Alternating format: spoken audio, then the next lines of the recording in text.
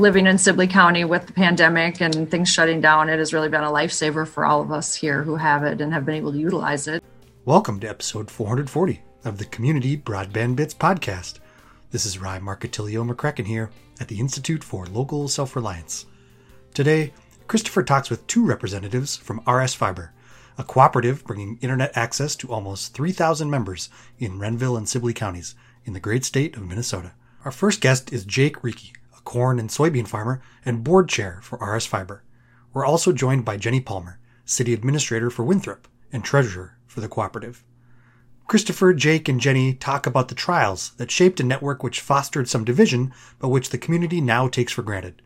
Its hybrid fiber and wireless approach to connectivity, what having fast, affordable broadband has done for families and businesses in the area, and where the network sits financially, moving ahead as it continues to expand and see robust, steady growth.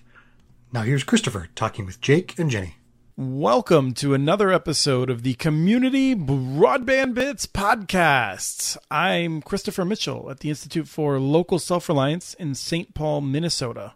And today we're going to dig into one of my favorite projects of all time in Minnesota, the RS Fiber Cooperative. Let me start by introducing Jake Reekie, the board chair and a corn and soybean farmer. Welcome to the show. Thanks, Chris. Good to be here.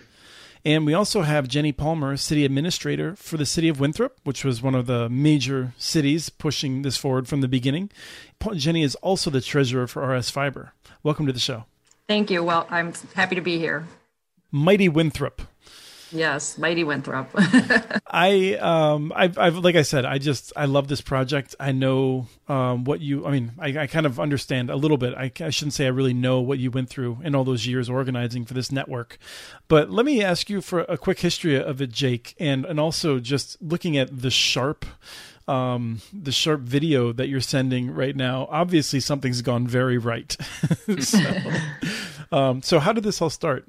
The very first rumblings of it kind of started back in 2008, 2009, 2010 timeframe, and right around the 2010 timeframe is when it started to hit the public side, and that's when informational meetings started to happen, and the word started getting out that something, a potential project here was in the works. But basically, from 2010 until about the 2014 timeframe, the project went through various iterations of how it was going to be financed, who was going to own it, who was going to have control over it.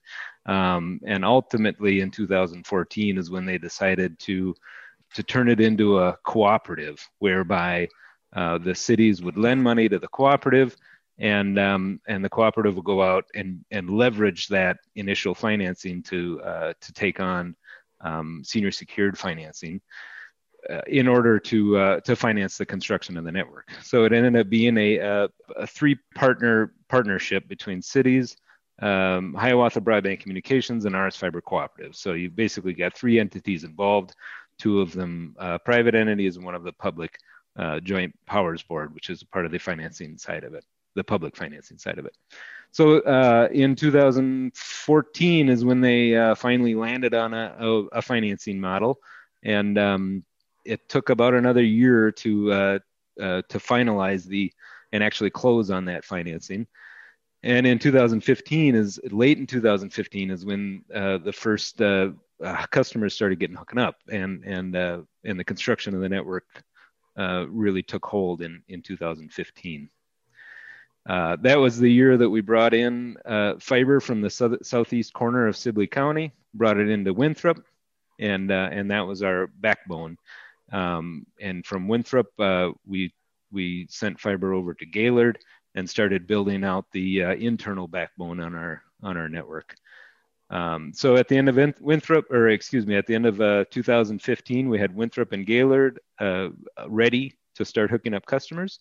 And we hooked up about 81 that year. At the end of 2015, we had approximately 81 customers were connected to the network. Also in 2015, we built the wireless side of it, and it wasn't totally built out in that first year. But between 2015 and 2016, we had the majority of Sibley County and a portion of Renville County covered on the wireless side. So the rural folks could start connecting using fixed terrestrial wireless. So in the cities, you had the fiber to the home networks, and out in the rural side, you had the fixed wireless side. It's a very good history, and I think we can avoid digging in any deeper because somebody wrote a brilliant case study on RS fiber called Fertile Fields for people who really want to dig in. And we've had several folks from RS fiber over the years on the show to talk about it. Like I said, I mean, this is RS for Renville, Sibley. We're talking about real strong ag producer counties in Minnesota, mostly communities around in Sibley, with some in the eastern part of Renville, and I have to ask Jenny, is this everything you dreamed it would be? I mean, we had pretty big dreams. Y'all, there was big expectations, and here we are, many years into it. I had probably bigger dreams, but this has worked out very well, and I can't tell you how grateful we are to have it in this time of our living in Sibley County with the pandemic and things shutting down. It has really been a lifesaver for all of us here who have it and have been able to utilize it. Yeah, I think we'll discuss a number of different angles about how to evaluate the network, but I mean, I think one of the things that has always stuck with me was this sense that the network was clearly about bringing good quality connectivity to the areas, both in the cities and the more rural areas in the counties. And it looks to me like that has been met. I mean, again, I'll just come back to, I think Jake might have better video than I do, so. Yeah. Not only the cities, but with the wireless, the things they've been able to do to bring that kind of connectivity to the rural areas as quickly as they have without building the backbone out there. They really do have superior service on the air side as well. And is this something what's the community read on this? Is this something that people are pretty supportive of? Are there divisions? How did it fall down now that there's actually a product to argue over? It's still considered a little controversial to some, I think. But for the most part, people are getting on board, and the people who were at one point not in favor of it are using the service and really enjoying it and getting the most out of it. And I think they're starting to see how important it was to the area for us to have this kind of service. I think the truth is in the numbers, Chris, because we do continue to grow, and the more and more people that hop onto this network, the more people realize how good internet is supposed to operate, and what they had before was insufficient. And so we continue to grow, and the numbers are there. So at the end of the day, people realize the importance of it. Right. I would expect that your churn rate is probably quite low. I mean, not only do you have a very high quality network that RS Fiber owns, but to have HBC as a partner, which is known as a very, very good local ISP, it's got to be terrific.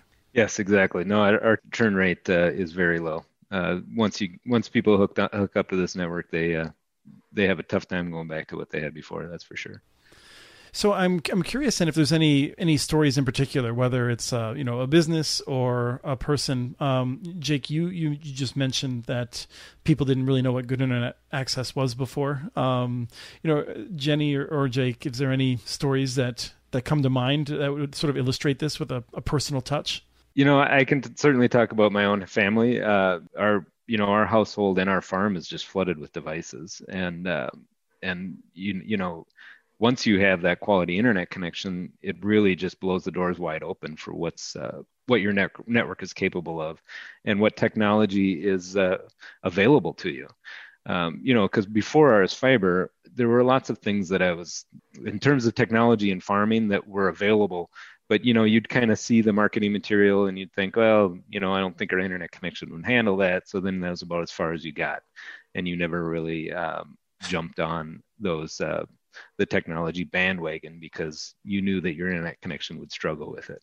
And, the funny thing is once people do have a high quality internet connection, you really take it for granted really quickly. You forget what it was like, what you had before. I mean, it's kind of like if you've ever lived in a third world country where the power might flicker in and out. We don't get that so much here in the U.S., but But whenever you have a power outage, you know it right away. And the same is true as internet. Once you used to that high quality internet connection, it's really easy to take it for granted and forget what life was like before it. And Jenny, I know that you do double duty as the head of economic development for Winthrop, so I'm hoping you're collecting some of these stories. Well, we do, and we have some pretty big industries in Winthrop.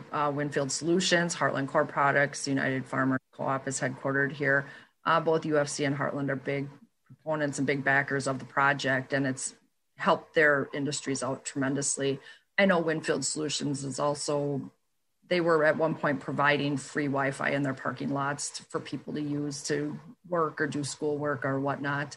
There's JTI Services uses the RS Fiber broadband for their services.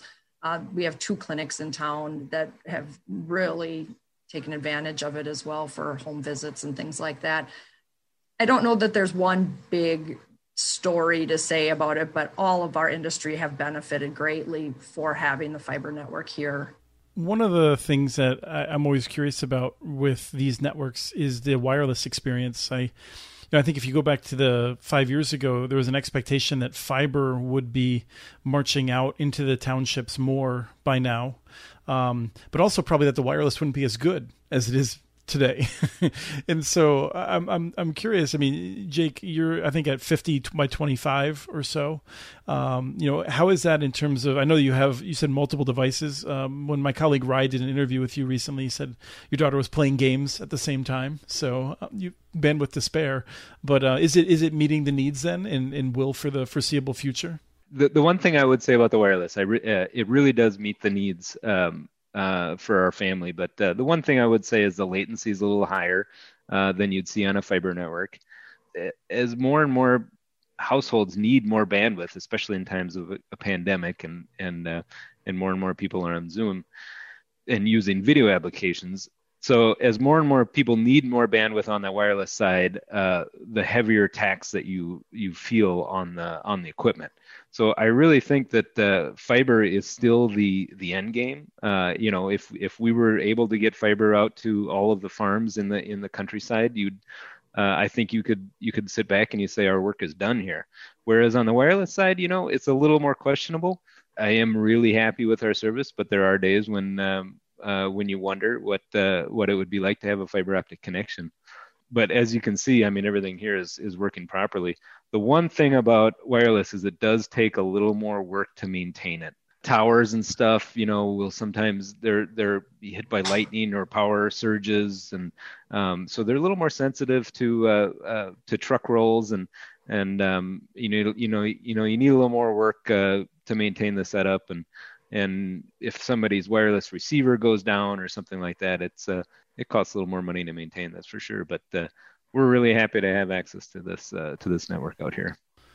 And if I remember correctly, I think you started with like 8 or 10 towers, but you're more than double that now. So yeah.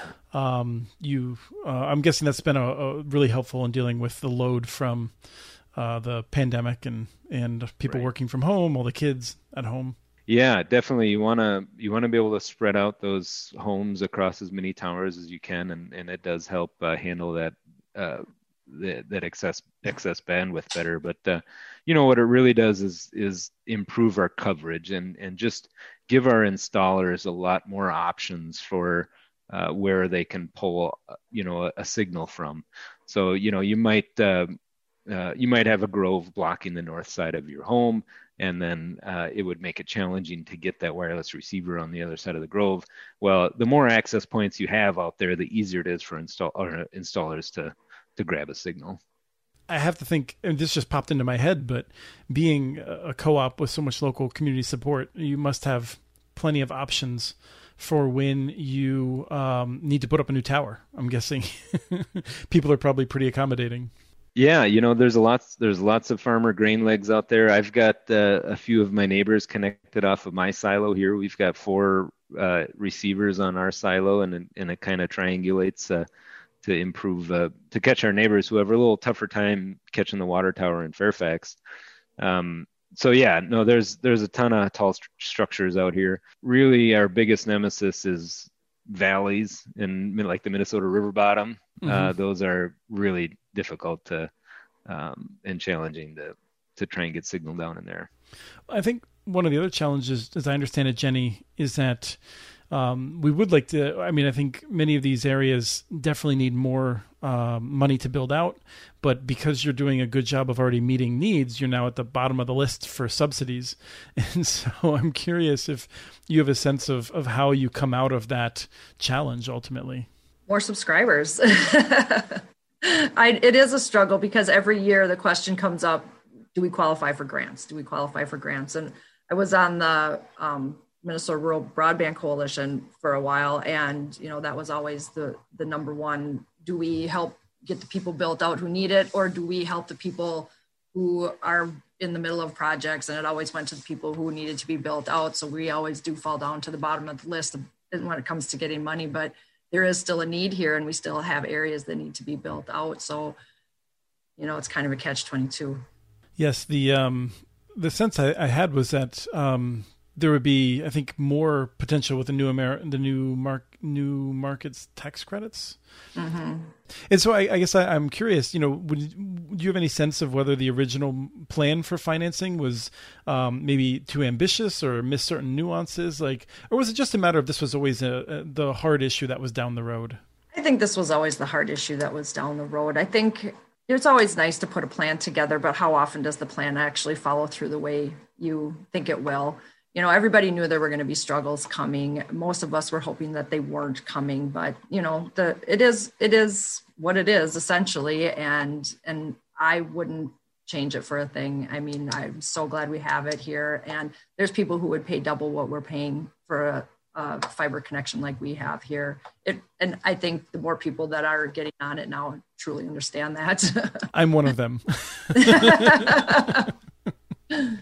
I love having 40 megabits up on my cable connection, and that's as good as it gets on a cable connection. But that's frustrating. Now, I am curious, have you seen new competition? Because there was talk that the telephone company in your area might try to build more, or I guess maybe it was nearby that it was building. We have a local phone company who has been working on building out some fiber.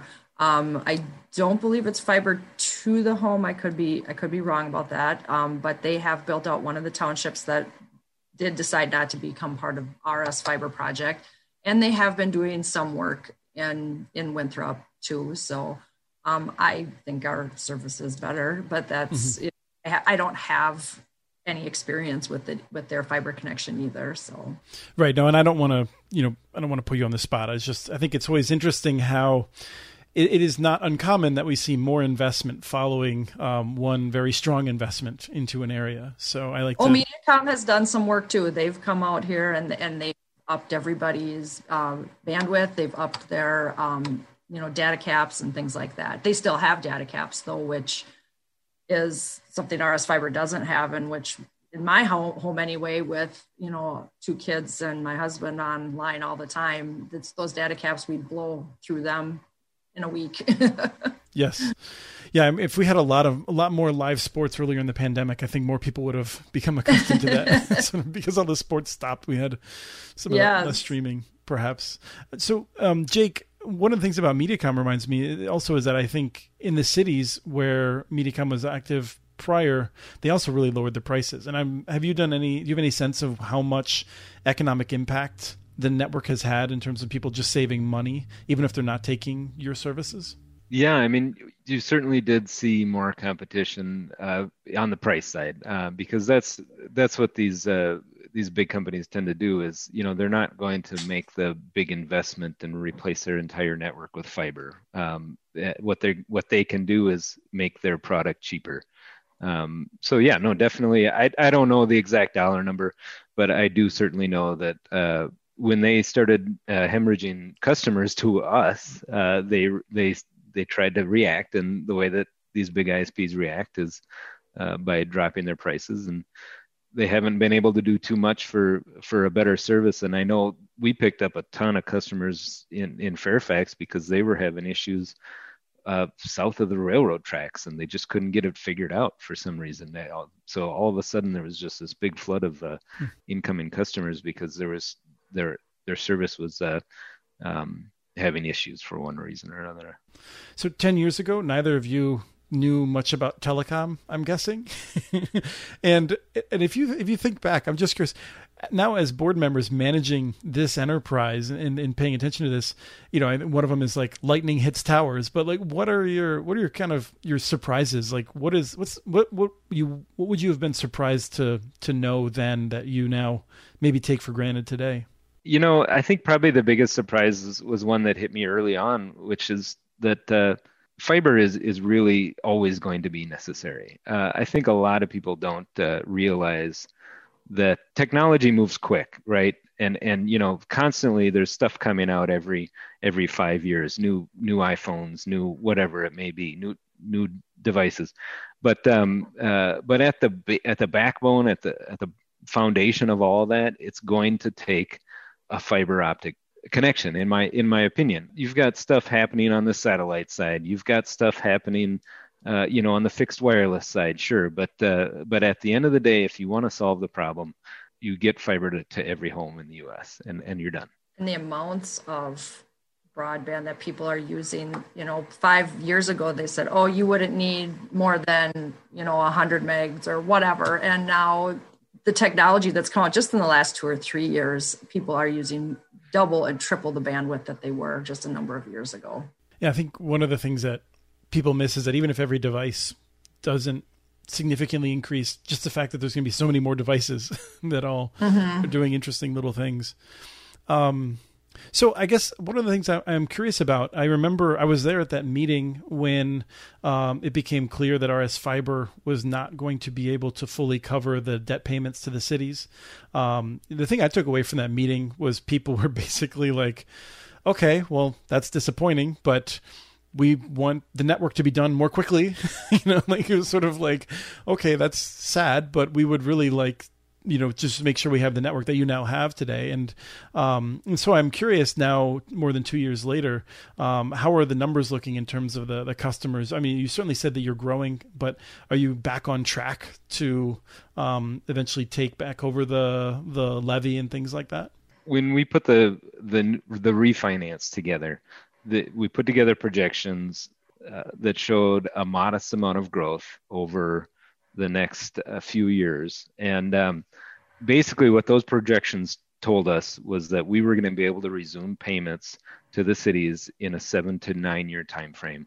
And we are still on track for that time frame to come to fruition. And actually, there's potential that it could happen sooner, but we don't want to get the cart in front of the horse. We don't want to promise anything that we can't see through. Mm-hmm. And has that been pretty well, accepted then? I mean, if I remember correctly, do you have the numbers of the impact per household? I think it was on the order that many households are probably still paying, if you combine the taxes and the service fees that they're paying today, they're still in the same ballpark relatively of what they had been paying before. So people have better service at about the same chunk out of the household budget, I think. Is that accurate? Yeah, that's pretty accurate, I would say. And we did just refinance the bonds too and saved some money on interest too with the lower interest rates. So that was very helpful for the cities. That lowered everybody's payment around 10%. So.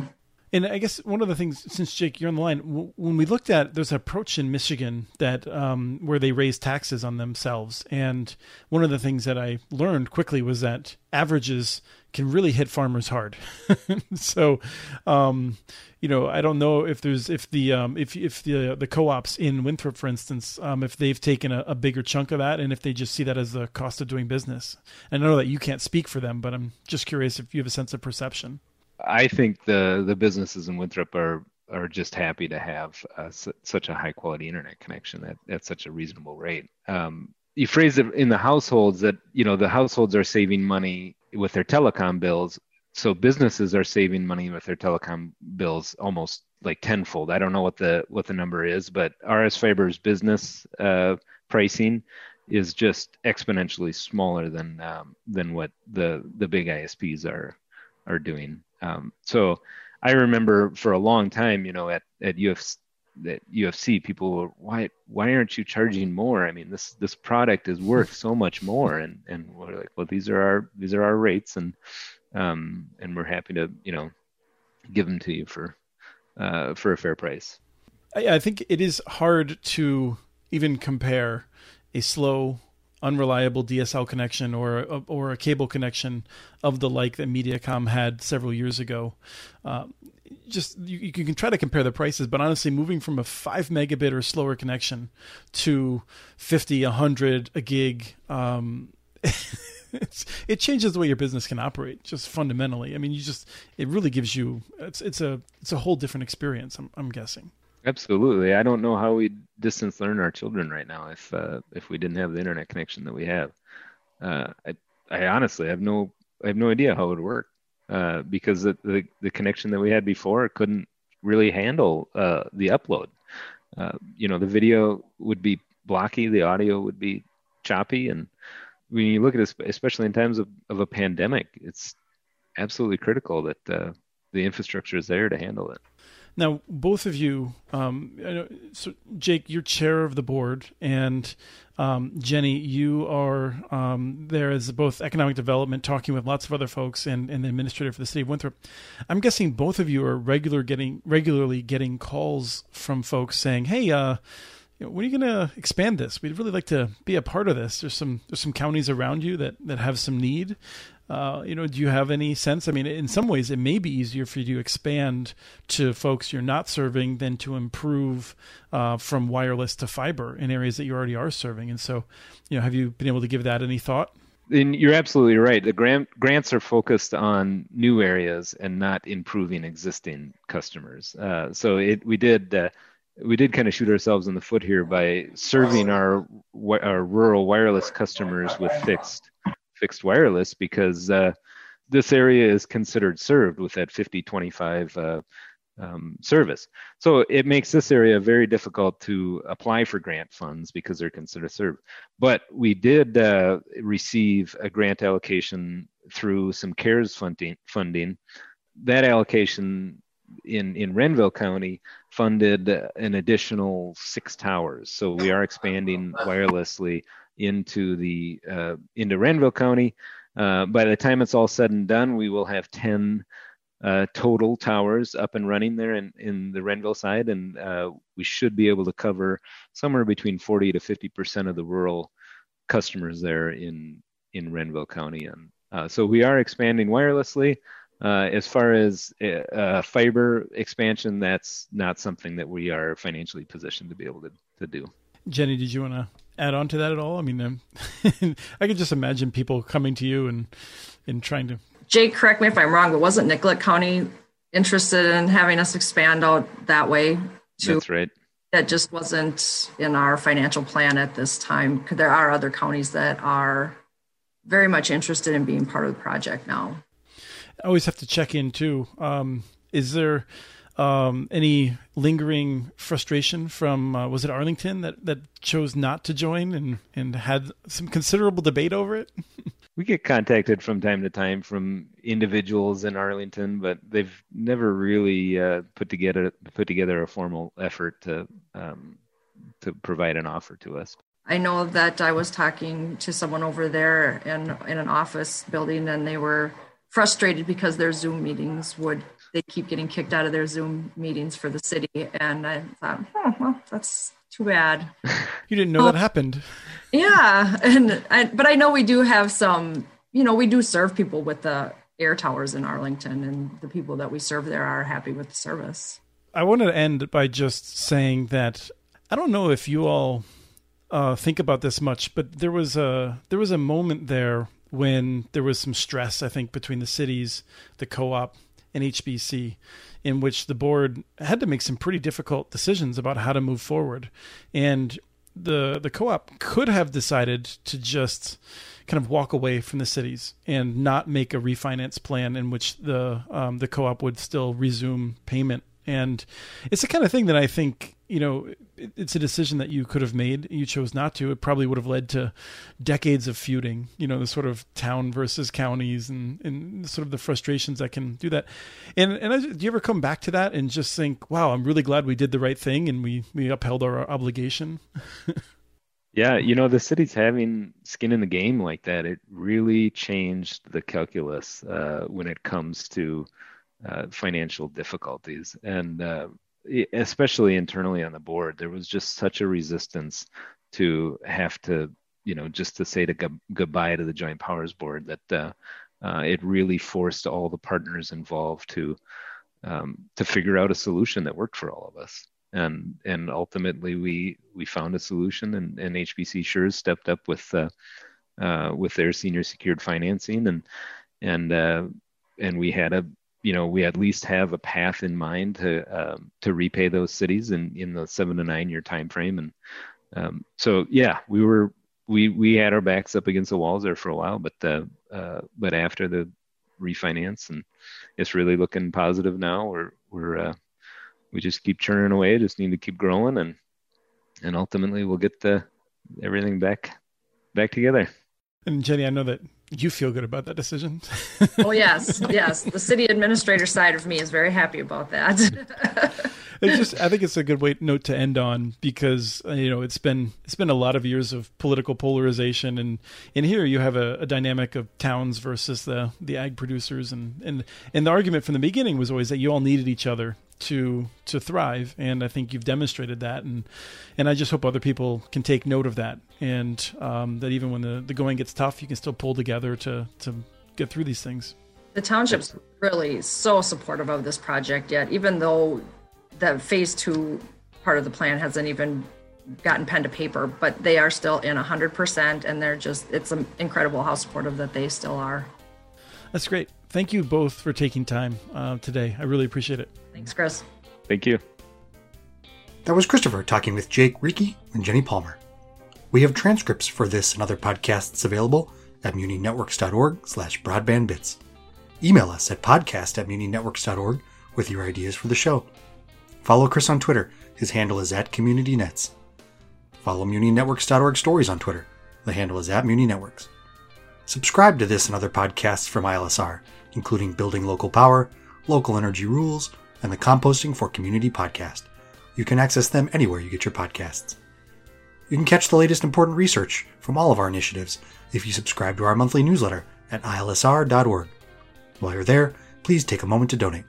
Your support in any amount keeps us going. Thank you to Arnie Huseby for the song Warm Duck Shuffle, licensed through Creative Commons. This was episode 440 of the Community Broadband Bits podcast. Thanks for listening.